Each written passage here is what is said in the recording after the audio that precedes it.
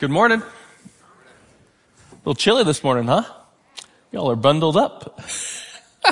Hey, turn in your Bibles, if you would, to the book of Genesis. You know, one of the realities of life is that life is just so unpredictable. Have you noticed that? It's just so wildly unpredictable. Yeah, there's trends, of course. If you look at a macro level, yeah, there's trends. But at a personal level, a lot of times, life is very unpredictable. Your life and my life can be rolling along. And you can be in a really good season of life, and then the very next day, everything can change. The very next day, everything can change. Overnight, you can be thrown into a fiery crucible. The doctor can confirm that it's cancer. Your spouse can up and leave you. Your children can be snatched from you. All of it can change just like that. And you never know, we never know when the tests of faith are going to come about. And all of the Lord's tests, I don't know if you've noticed, but all of the Lord's tests are pop quizzes. Which is a real bummer. Because you'd like to think that he'd give you a little bit of a fair warning, but he doesn't. They're all pop quizzes. They're placed before you whether you're ready or not. The Lord doesn't tell us beforehand, hey, I'm going to give you an exam in 6 months. You know why he doesn't do that? It's because you would treat your relationship with the Lord just like you treated your college or high school study material. What did you do? Well, if you were anything like me, you heard about an exam coming and then you lived your life as if the exam wasn't actually going to come. And then the night before, you crammed really hard, and then the day after, you crashed really hard. And that's what we would do with the Lord. If he told us, hey, an exam's coming, you'd say, okay, great, Lord. And then you'd crash, or you'd cram really hard right before it, and then you'd crash really hard the day after it. No, much better to live consistently with the Lord, which is called faith, to live faithfully before the Lord, learning the real lessons of life with him, applying the wisdom of the Word, and trusting him through the test. That's how it should be done. And on the other side of the tests, there comes strength and wisdom, maturity, and grace. This is how it's supposed to be. And this is exactly what we see in Abraham's life. We see exactly this in Abraham's life. Abraham's life, for the last 10 years or so, at this point when we get to Genesis chapter 22, at least 10 years of his life has been a really sweet season as he's watched Isaac, the child of promise, grow. At least 10 years, he's watched the child of promise, Isaac, grow from a young boy to a older man, a young man at least. It's at least 10 years. Some commentators actually will say up to 30 years between the end of chapter 21 and the beginning of chapter 22. So for at least 10 years, everything is going really well for Abraham. Isaac is growing. He's developing into a young man. His wife Sarai is happy. Her dreams have been fulfilled with the birth of Isaac. And so he's in a really sweet season for at least 10 years. And then the supreme test of his faith comes. And he's not told about it beforehand. This is a pop quiz. He's not told about it. It just comes. And it hits him like a thunderbolt. So turn with me, Genesis chapter 22. This is our 12th week, looking into and examining the life of Abraham. And in Genesis chapter 12 through 21, we've seen Abraham's life being lived out. And I'm hesitant to do this to you, but I want to go back and I want to remind you of what we've seen in Abraham's life up to this point. And here's the reason why. Because if you disconnect his life of faith chapters 12 through 21, if you disconnect his life of faith from the supreme test of faith that we're going to see today, his act of faith in the middle of chapter 22 will look irrational. It'll look nothing more than blind faith. You see, if you strip the supreme test of faith in 22 from Abraham's life of faith in chapters 12 through 21, what you're left with is irrational faith. You're left with thinking that faith devoid of reason is actually a good thing. That's what you're left with. So let me take a couple of moments. We got time. Let me take a couple of moments and situate this supreme test of Abraham's life into the larger context of Abraham's life of faith and his dealings with the Lord. And the Abraham narratives begin, you know this, in Genesis chapter 12. As I mentioned earlier, Genesis chapter 12, where the Lord calls Abraham at the age of 75 to leave his homeland. For he and his wife to leave his homeland, to leave their land and to go to a new area. And he doesn't know where yet. We're told later in Hebrews, the author of Hebrews says, he went out not knowing where he was going. By faith, when the Lord called him to step out, he stepped out in faith and he trusted the Lord and the Lord guided him. And additionally, the Lord gave him these immense promises. The Lord told Abram, who at the time, 75 years old, had no children. And the Lord tells him he's going to make him a great nation. It will be a great nation that will come out of Abraham. So great, there'll be numerous offspring. And that all the nations of the earth will be blessed through Abraham's line. That's a remarkable promise. And again, upon hearing it, he and Sarah, his wife Sarai, they set out. And also Lot, his nephew, they all three set out. And then in chapter 13, Abraham lets his nephew Lot choose the first piece of land, which is an incredibly gracious act. And then sometime later, the Lord comes to Abraham again, and speaks with him.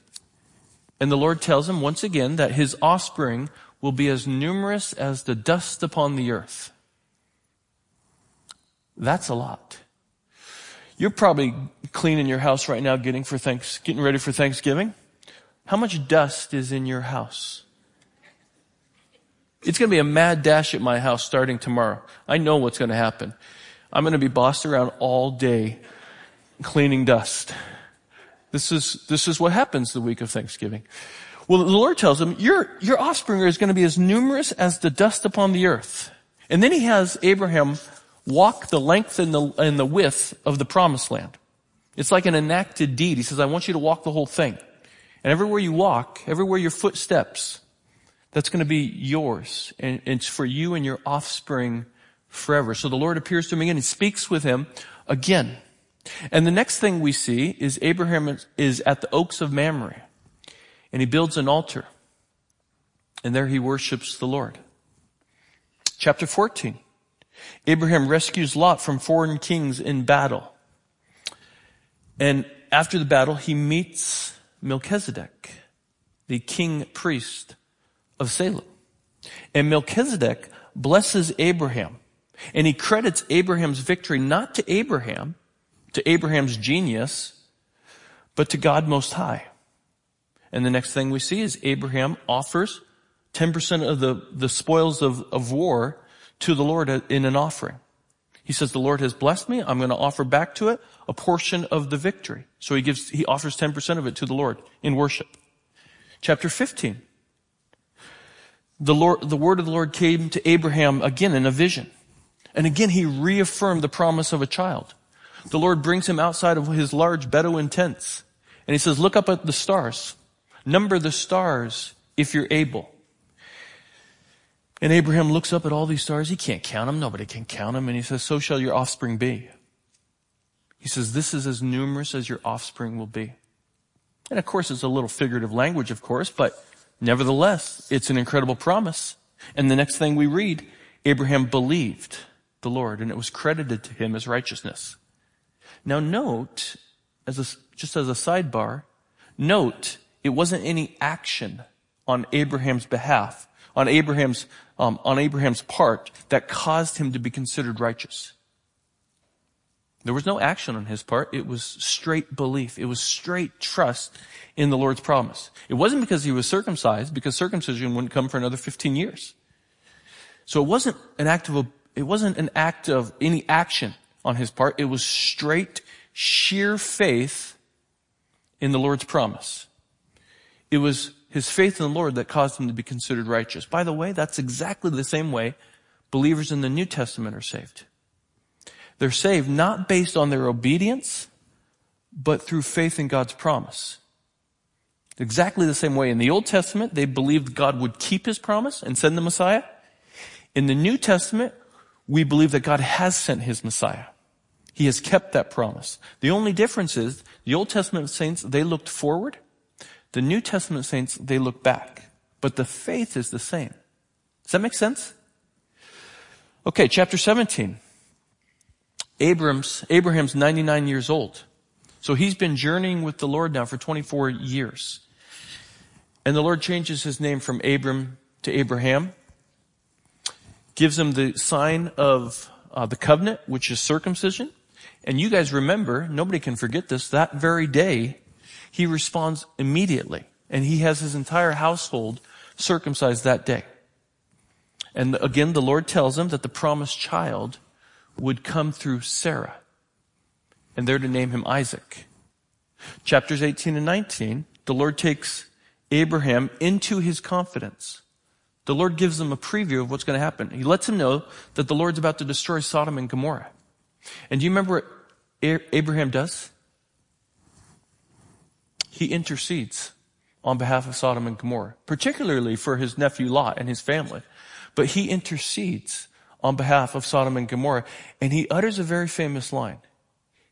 He says, "Will not the judge of the earth do what is just?" Which means there's this deep confidence in Abraham, who knows the Lord's character. He says, the Lord will do what is right. The Lord will do what is good. He has this just real quiet confidence. The judge of the earth will do what is just. He knows God's character. He knows he's going to do what's right. And then finally, in chapter 21, what we looked at last week, after decades of waiting, we saw Sarah miraculously conceive and give birth at the age of 90. Isaac is finally born. So now, put it all in perspective. After 25 years of waiting on the promise was realized. And the word of God proved to be absolutely reliable. One of the main things that came out of last week is that the word of God is not devoid of power. His word is not void of power. What he says will come about will come about. And after Isaac was born, God appeared to Abraham again. He has another conversation with Abraham. And the Lord promises to Abraham that he will care for Ishmael and Hagar even after they're no longer under Abraham's care. And again, Abraham trusts the Lord and sends Ishmael and Hagar off. So now, after 25 years, Abraham has lived a life of faith. It's not perfect by any means, because we've seen, as we've studied the Chronicles of Abraham, his faith is not perfect. His life has not been perfect. He's blown it on a number of occasions. And my hunch is, for those of you who have walked with the Lord for more than 25 years, you've probably blown it on a number of occasions. Is that true? Yeah, that's true for all of us. And that's certainly the case for Abraham. But for over 25 years, he has lived a uniquely miraculous life of faith. Now, the reason I just spent 10 minutes on that, reviewing these accounts in Abraham's life, is because as we come into chapter 22, where the supreme test of his faith comes, you cannot divorce it from the previous 25 years of Abraham's life of faith. Because if you do, again, you'll be left to thinking that faith is irrational. And faith that's devoid of reason is actually a good thing. And that couldn't be further from the truth. So Genesis chapter 22 is where we're going to be. It's the climax of the Abraham narratives. It's one of the most famous stories in all of the Bible, and it is generally regarded in ancient history, ancient narratives, as one of the high points of ancient narratives. And yet, it's one of the most troubling accounts that anybody will read in the Bible. It sends people into all sorts of just scrambles in their mind. And so what we'll do is we'll read through the text, and then we'll come back and we'll talk about the nature of Abraham's faith and what it eventually points to, the nature of Abraham's faith, okay? Let's get going. Genesis chapter 22, beginning in verse 1. After these things, God tested Abraham and said to him, Abraham, and he said, here I am. The Lord said to him, take your son, your only son Isaac, whom you love, and go to the land of Moriah and offer him there as a burnt offering on one of the mountains of which I shall tell you.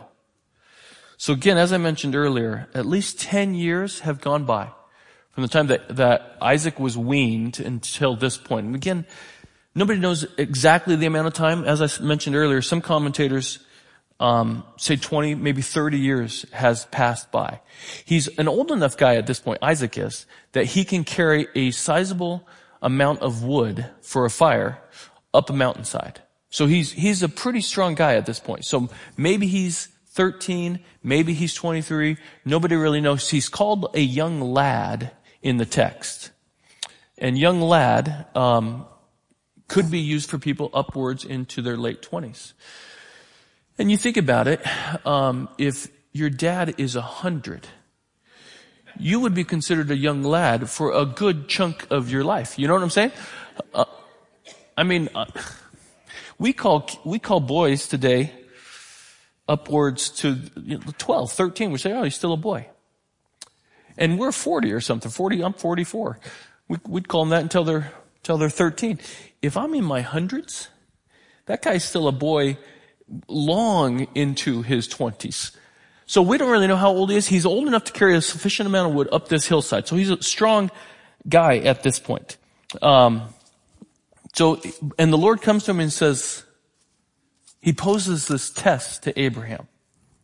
And the Hebrew word for tested, it doesn't mean to entice to do wrong. Rather, it means to test to see whether the thing or the person proves to be true. Proves to be genuine. Kind of like how we test gold. We want to see if it's the real thing. And that's what the Lord's doing here. He's testing Abraham. And so the Lord calls Abraham to offer up the most precious thing in his life. His son, Isaac. The Lord tells him, look again, verse 2, take your son, your only son Isaac, because Isaac's the one who the covenant will come through. Your only son Isaac, whom you love, and go to the land of Moriah and offer him up there as a burnt offering on one of the mountains of which I shall tell you. You see where it says there in verse 2, go to the land of Moriah? Most scholars will tell you that that's the place that King David would later purchase and where Solomon's temple will eventually be built. Right there in Jerusalem. So Abraham is essentially supposed to go right to Jerusalem, and there he's to offer up Isaac. And it's to be a burnt offering. And a burnt offering is something that's totally consumed. It shows a total commitment to the Lord. It signified a total commitment to the Lord. And again, this is the supreme test of Abraham's faith. And you read it and you think, well, didn't God already know Abraham's devotion to him is true? Yeah, of course he did. But Abraham probably didn't know if his devotion to the Lord was totally true. You ever have a test given to you and you think you know the material before you take the test? And then you take the test and you realize you didn't know the material as well as you hoped you knew the material? You know what happens after that? That material is locked into your brain. It's one of the reasons we're given tests so darn frequently in school. It's because that material is locked into your brain. After you realize, I didn't know it as well as I thought I do. I knew a good portion of it, but I didn't know all of it. After you get the results back and you look at the material, that stuff is locked into your brain. And that's exactly what the Lord's doing with Abraham. He's going to say, Abraham, I want you to see your faith. It's going to prove true. And Moses, what happens here? Beginning in verse 3, he slows down the narrative. And he alerts us that this is a test. It's only a test.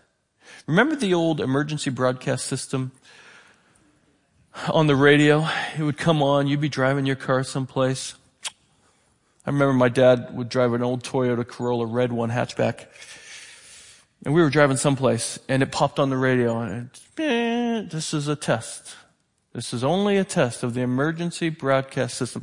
Well, that's always what pops into mind. This is simply a test. Moses wants us to know this is only a test. God never intended to have Abraham actually sacrifice Isaac. So this is a test. But Abraham doesn't know it. He doesn't know it's just a test. This call comes to him, and it must have come like a thunderbolt to him. What? You want me to do what, Lord? It shocks his senses. And you know what? That's the nature of testing, isn't it? It shocks us. We don't know all the details of the tests that come our way. We don't get all the details. It's not an open book quiz. We don't get all the details of what's going on, so we must respond in faith. We must apply the wisdom of the Word of God and the knowledge of our past experiences with Him. Now put this command of God in light of the promises of God. Because this is where the test is. The command of God it seems to completely contradict the promises of God, does it not? The promises of God says that through Isaac, all the nations of the earth will be blessed. Through Isaac, Israel will come about. Through Isaac, the redemption of the world will happen. And then the command of God comes. You're to kill him. You're to offer him up to me as a burnt offering. That the command of God seems to contradict the promises of God. It seems to contradict all the covenantal promises to Abraham and the plans for redeeming the world. The command of God here seems to nullify the promises of God. Well, what will Abraham do? That's the tension, right there. What will Abraham do with the command of God when it seems to contradict the promises of God? How will he respond? How will he move forward with the command of God in light of the promises of God? Well, the text tells us, look at verse 3. So Abraham rose early in the morning. He saddled his donkey and took 2 of his young men with him and his son Isaac. And he cut the wood for the burnt offering and arose and went to the place of which God had told him.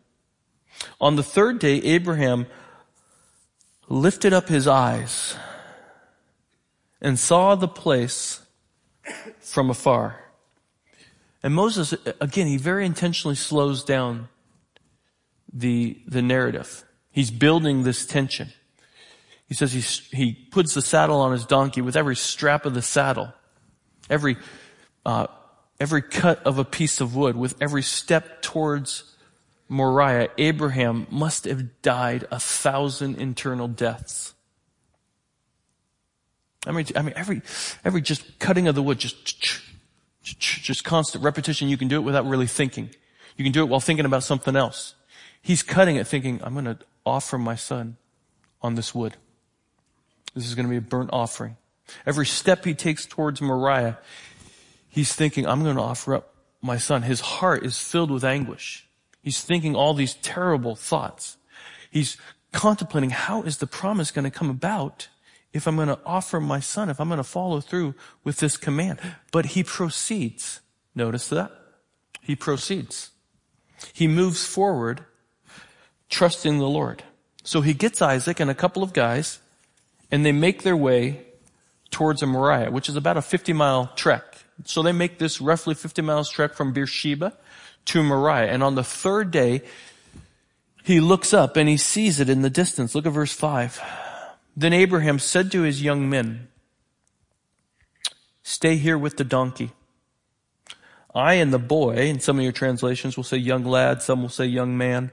Stay here with the donkey. I and the young lad will go over there and we'll worship. And we'll come again to you. We'll come back to you. And verse 6, and Abraham took the wood of the burnt offering and laid it on Isaac, his son. And he took in his hand the fire and the knife. And so they went, both of them together. So they set off with Isaac carrying the wood, probably strapped to his back. And it's just the two of them now. It's the father and the son. Imagine the tension that Isaac's got to be feeling. Every step, the tension grows. The silence, as Moses tells the story, the silence is impressive. It's just completely oppressive. And no doubt, Isaac's done this before. They've worshiped the Lord with burnt offerings before. He's gone to worship before with his father. He knows the routine of burnt offerings. But he also knows something's missing. And so finally, Isaac breaks the silence by naming the elephant in the room. Look at the second part of verse 7. And Isaac said to his father, Abraham, my father. And he responds, here I am, my son. He said, behold, the fire and the wood, but where is the lamb for the burnt offering? He pinpoints it. By the way, isn't it amazing how our children have a way of naming the very issues we're trying to avoid? This is classic children stuff. I mean, we're in our house, we're always trying to avoid certain issues, and our kids are always naming them out loud, like, hey, let's talk about this. And we're like, no, this is what Isaac does here. He has a knack for naming the very issue that Abraham's trying to avoid. And this innocent question must have crushed Abraham. When he heard it, just a knife to his heart. But look at his response. His response reveals his quiet confidence in the Lord. Look at verse 8. Abraham said to Isaac, God will provide for himself the lamb for a burnt offering, my son. So God's going to provide it. In the Hebrew, it could be translated, God will see to it, my son. God will see to it. It's just like when you have a person in your life who you really trust and they give you their word on something. And we use the language, even if you don't know how it's going to come about, we use the language, I don't know when, I don't know how, but he gave me his word and he'll see to it. That's the sense that Abraham has here. He says, God will see to it. God will provide. It's that type of feeling that Abraham has here, but multiply it by the supernatural. Because remember, Isaac is the promised child who was given to Abraham and Sarah after 25 years of waiting on the promise, with them being well past their childbearing years. So Abraham says, I can trust the Lord. He's going to provide. He has always come through. There's never been a time in my life of 25 years of walking with the Lord, Abraham's thinking, where he hasn't provided. I'm going to trust him. Even in the midst of this call, I'm going to completely trust him. As hard as it is to put one step in front of the other right now, I'm going to trust him. Let me ask you this.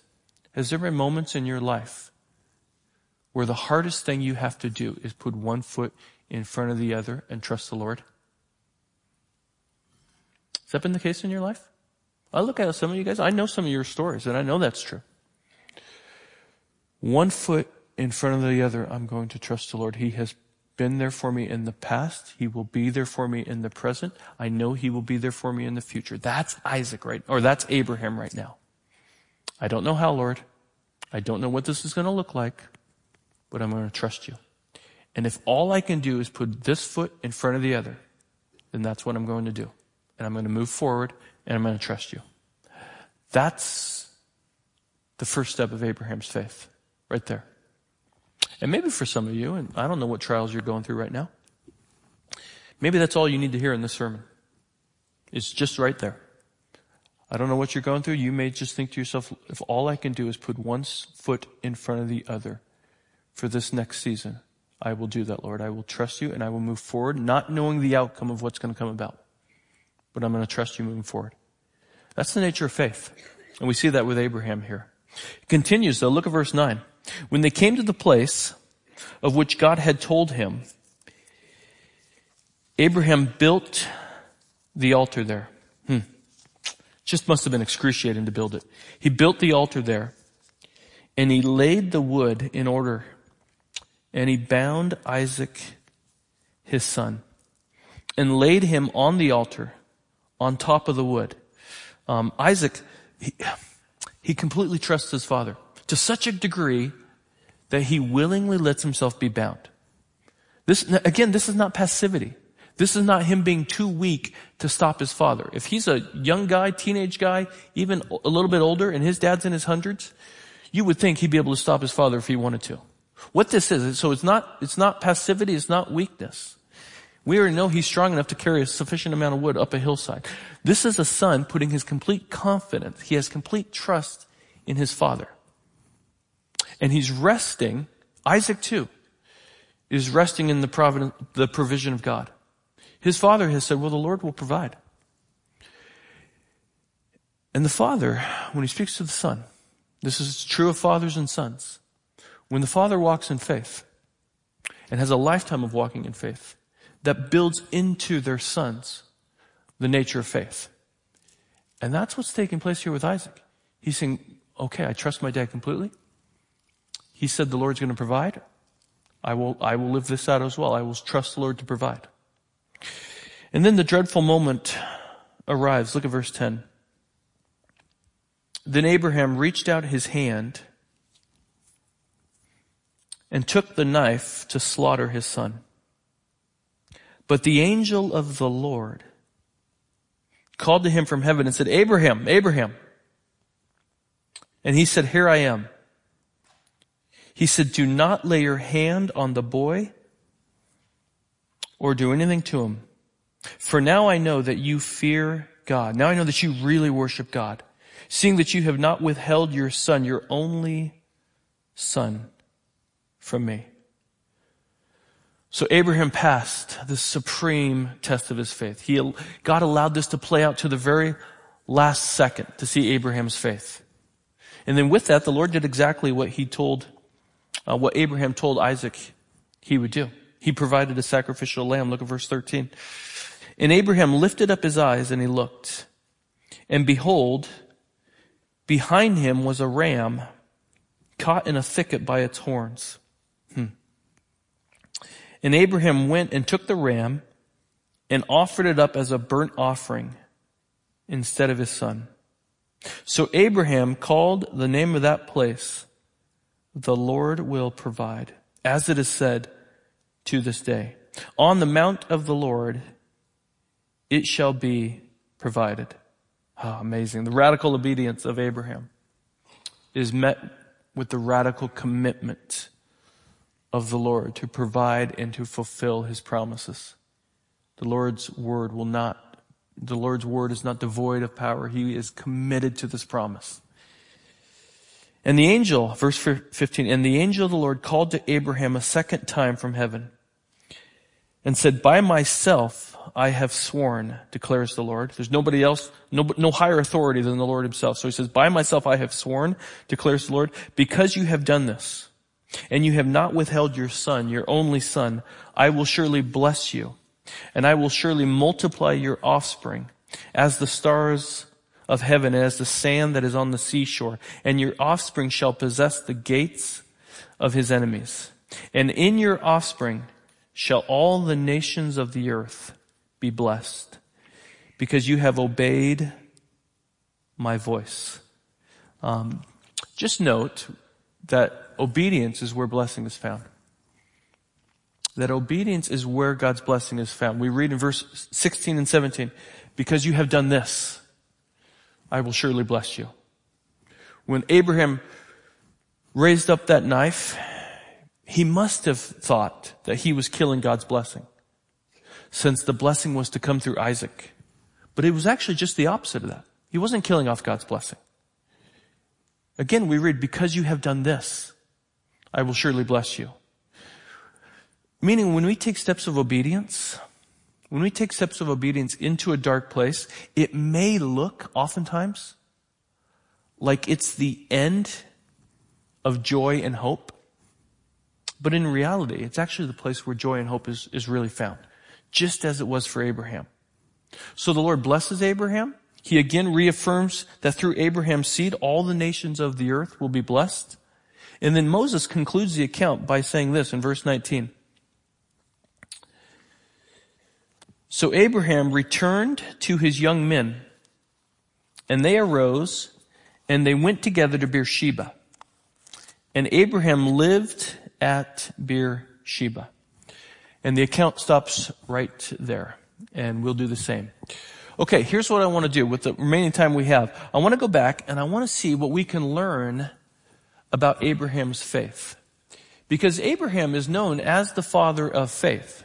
And in this account, we see the supreme test of his faith. So what do we learn about the nature of faith through Abraham's life? There's three things. Here's the first one.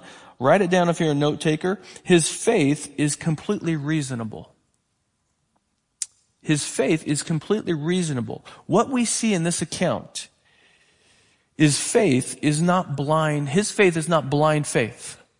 It's not irrational. It's not illogical. It's a completely reasoned faith. How? Well, here's how. Because it's anchored in the past work of God. It's anchored in the past work of God, which for 25 years, which is why we reviewed chapters 12 through 21. For 25 years, Abraham has seen time and time again how the Lord has proven himself to be faithful. How the Lord has shown himself to be completely trustworthy. So at this critical moment, in the supreme test of Abraham's life, he's able to trust the Lord and move towards Moriah and not away from it. So it's anchored in the past work of God. It's confident in the present love of God. It's anchored in the past work of God. It's confident in the present love of God. Did you notice in the text there were two places where Abraham's faith was revealed? Where Abraham's faith in God's love for him was revealed? It says in verse 5, go ahead and look at it. In verse 5, he tells the young guys who came with him and Isaac, he says, stay here with the donkey. I and the young lad will go over there and worship, and then we're going to come back to you. Well, that reveals something about Abraham's faith, doesn't it? He's completely confident that the Lord's not going to abandon him. He's confident in the Lord's love. And then in verse 8, when Isaac asks the question, hey, Dad, where's the lamb for the burnt offering? Abraham responds, God will see to it, my son. Again, he reveals he's completely confident in the Lord's love for him. Because of the Lord's past faithfulness to Abraham, it gives him confidence, even when he's not sure how it's all going to work out, but it gives him confidence in the present love of God, that the Lord is not going to abandon him in the midst of this trial. So why is it reasonable? Well, it's anchored in the past work of God. It's confident in the present love of God. It's focused on the future glory of God. It's focused on the future glory of God. The only way he's able to make it up that hill, when he's walking to what he thinks in this test is a burnt offering of his son, the only way he's able to walk up that hill is because, of course, the past work of God, the confidence in the present love of God, but also he's focused on the future glory of God. He must tell himself 1,000 times with each step, Lord, I don't fully understand this. I don't even like this scenario, Lord. I don't fully understand it. I don't like it. I don't know how this is going to play out, but it must be for my good and your ultimate glory. And I'm going to focus on that because whatever you've called me into here, Lord, you're going to see me through it. It must be for my good and your ultimate glory. So I'm going to trust you, Lord, completely. And again, some of you are in a huge trial right now. Some of your faiths are being tested right now. Your faith in the Lord is being tested right now. Well, what's the way forward? It's right here. It's right here. Be anchored. You have to go back and anchor yourself in the past work of God in your life. You have to go back and remember, the Lord has been faithful to me in the past. I have this long experience of walking with the Lord, and He has been faithful every step of the way. And the longer you live, the longer that record is. Where you can look back on your life and you can say, he has been faithful here. He's shown himself to be faithful time and time and time again. He's been faithful in the past. I'm anchored in the past work of God, which will stabilize you in the present. It will stabilize you in the present for the present love of God. He will not abandon you. And it will enable you to focus on the future glory of God. Saying, Lord, I don't know how this is going to turn out. I don't know the end right now, Lord, but I trust you. And because you're completely committed to me, all the way to the cross, you've been committed to me. Ultimately, this is going to be for my good in your glory. So this was not blind faith on Abraham's part, which is what a lot of people think. It was not blind faith. It was reasoned faith. In fact, this is what the author of Hebrews tells us. And in Hebrews chapter 11, I won't make you turn there for lack of time. But in Hebrews chapter 11, the author of Hebrews says this about the nature of Abraham's faith. He says this, by faith, Abraham, when God tested him, offered Isaac as a sacrifice. He who had embraced the promises was about to sacrifice his one and only son, even though God had said to him, it is through Isaac that your offspring will be reckoned. Abraham, now catch this, Abraham reasoned. Some of your translations there will say Abraham considered. This was not blind faith. Abraham reasoned that God could even raise the dead. And so in a manner of speaking, he did receive Isaac back from death. It's Hebrews chapter 11. So again, his faith was not blind, dumb, irrational faith on Abraham's part, which is how a lot of people throughout history have seen this account. They've looked at this account. A lot of unbelievers have looked at this account and they wish it weren't even in the Bible. They will look at it and say, well, this is completely irrational. They should be taken out of the scriptures altogether. This was not a leap of faith. This was not a leap taken in despair, but it was a rational, faith-filled act on behalf of Abraham.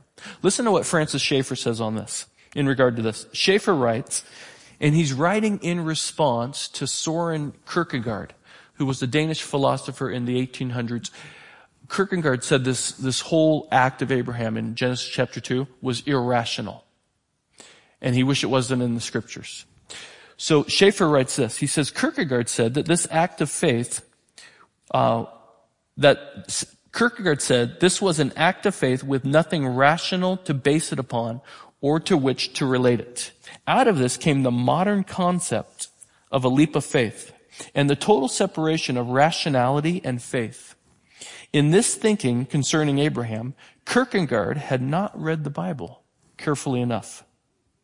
Before Abraham was asked to move towards the sacrifice of Isaac, which of course God did not allow to be consummated, he had much, now catch this, he had much propositional revelation from God. He had seen God. God had fulfilled promises to him. In short, God's words at this time were in the context of Abraham's strong reason for knowing that God both existed and was totally trustworthy. Knowing that God existed and he was totally trustworthy. According to Schaeffer, Abraham's faith had strong reason for knowing that God existed and he was totally trustworthy. Now, my friend, listen, you have more. You have way more reason for faith in God than what Abraham did. You know that God, well, we all know that God is the creator and he existed. And by the way, that knowledge right there is the open secret in the scientific world. That God is the creator and he exists. That is the open secret in the scientific world. But we have more than that. We have the entire corpus of Scripture. We have unbelievable amounts of archaeology. We have the truthfulness of the Bible. We have the life of Christ. We have 2,000 years of church history, which means faith in God through Christ is not illogical. It's not irrational. It's completely reasonable, and you have way more evidence for it than Abraham did. So what do we see first? What's the nature of Abraham's faith? It's completely reasonable. Here's the second thing we see. His faith is verifiably demonstrated. verifiably demonstrated, meaning his faith had legs to it. It actually was lived out. His faith is demonstrated through action, through living. And of course, that's certainly the case with Abraham here. And in James chapter 2, again, I won't make you turn there, but you can jot it down. James chapter 2 verses 22 through 24. James chapter 2. James is making the case that, are you guys awake still? Yes. Okay. Sometimes I talk in my house and people fall asleep. I just want to make sure that doesn't happen here. James, I saw someone just woke up. I saw that. James chapter 2 verses 22 through 24. James is making the case that faith without works is dead. It's not actually real faith. Faith without works is not real faith. Now, listen, our faith never earns our salvation. That only comes about by faith. But a person who is saved will always produce works in keeping with the faith. So, in James chapter 2, James is looking back at the scene on Moriah, and he says this regarding Abraham. He says, you see that his faith and his actions were working together. And his faith was made complete by what he did. And the scripture was fulfilled that says Abraham believed God and it was credited to him as righteousness.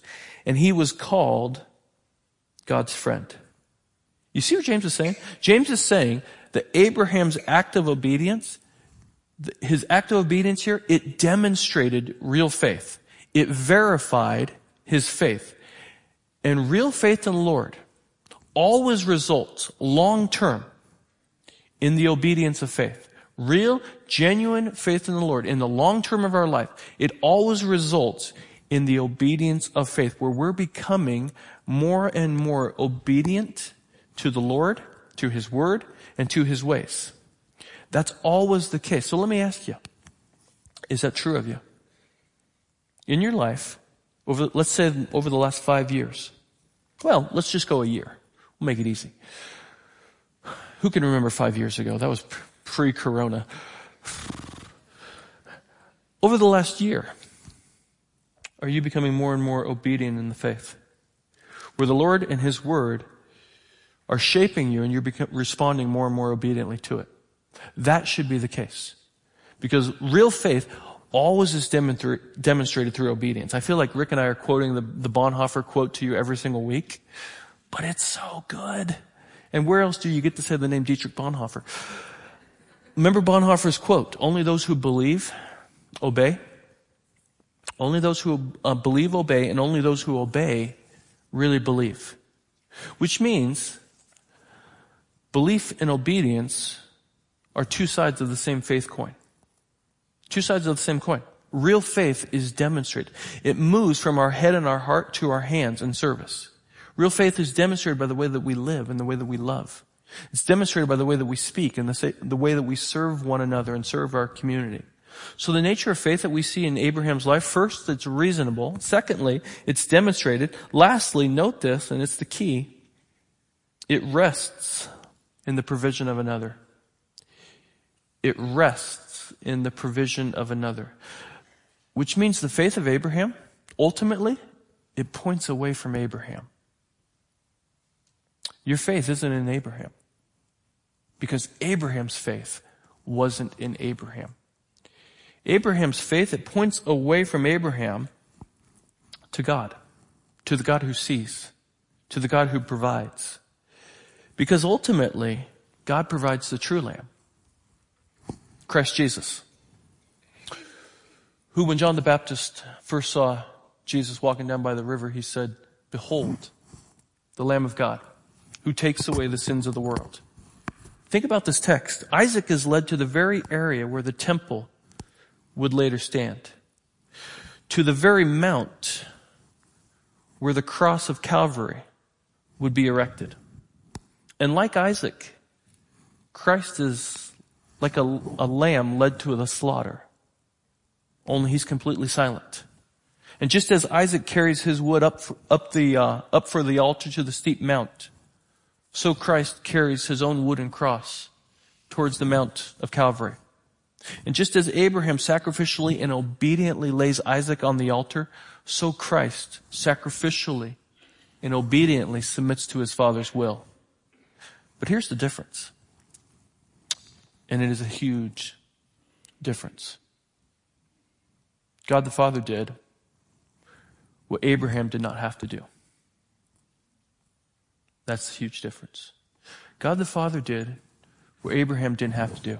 He made his son a sin offering to demonstrate his love for fallen humanity and to redeem us from all of our sin. This is what a burnt offering did. It was an atoning sacrifice. And what God the Father did is what Abraham didn't have to do. He completely offered his son up. This is exactly what John tells us in 1 John chapter 4. This is what John writes. He says, this is how God showed his love among us. He sent his one and only son. Now notice the language. Just like what Abraham was called to do. Your one and only son. He sent his one and only son into the world that we might live through him. This is love, not that we loved God, but that he loved us and sent his son as an atoning sacrifice for our sins. Don't you see? You read this account and don't you see? This whole account leads us straight to the cross. This whole account leads us to the work of the Father and the Son on your behalf. Well, that's remarkable. It tells of the work of the Father and the Son on our behalf. Well, how should we respond? Exactly as Abraham did.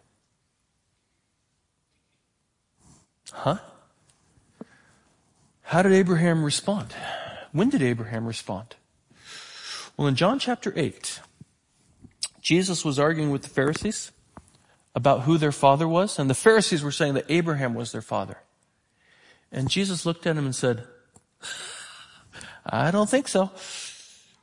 Abraham's not your father because you've rejected me. He said, this whole time you've been rejecting me. And if your father was really Abraham, you would have been receiving me, not rejecting me. He disputed their claims. He made this shocking claim. No, he's not actually your father because Abraham received me. And he goes on, he makes a stunning claim. He said to them, your father Abraham rejoiced that he would see my day.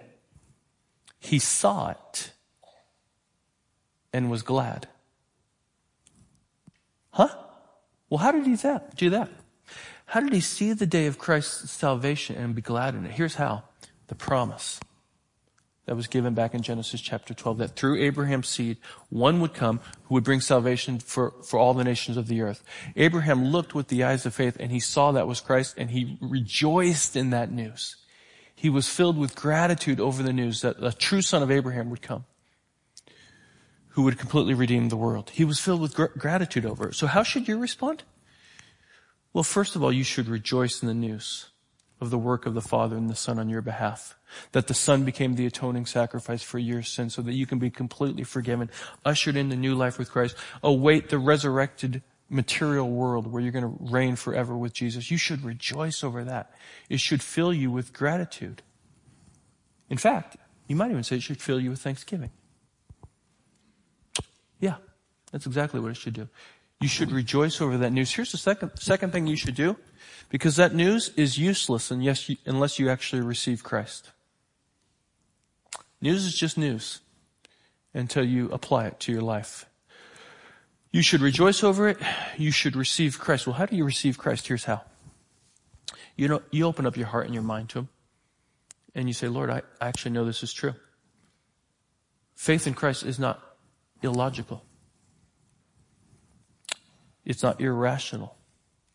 It's actually based on history. It's rooted in history. We sang about it this morning. What you have done for me. What you've done for us. It's rooted in history. But you got to receive Him. You open up your heart and your mind to Him, and you say, Lord, Jesus, I want you to be my Lord and my Savior. Would you please forgive me of my sins? Take my life. Let me be one of your children right now. And He'll do it. He'll take you. He'll forgive you of your sins. By the power of His Holy Spirit, He'll forgive you of your sins. He'll give you His life, and you'll be a part of His family forever. So you rejoice over the news. You receive Him in faith. Here's the third thing you do. You release yourself to the waters of baptism. And we have a baptism next Sunday, right after church.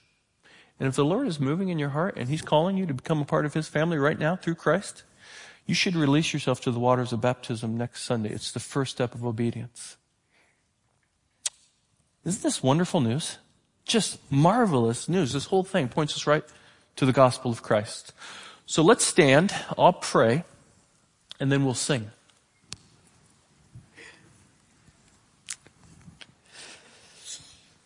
Father, we thank you for this account of Abraham and Isaac's life and how it points us all the way forward to the cross of Calvary, where the work of the Father and the Son jointly, together, in concert, brings to us, to those who receive, the complete forgiveness of sins, new life in Christ's name, hope and joy in the life present, and anticipation of the life to come in the new age. Father, we are so overwhelmed and filled with gratitude because of what you have done. And we pray that in the days ahead, we would live that out well in the communities in which you've placed us. Our families, of course, the places in which we work, the neighborhoods in which we reside.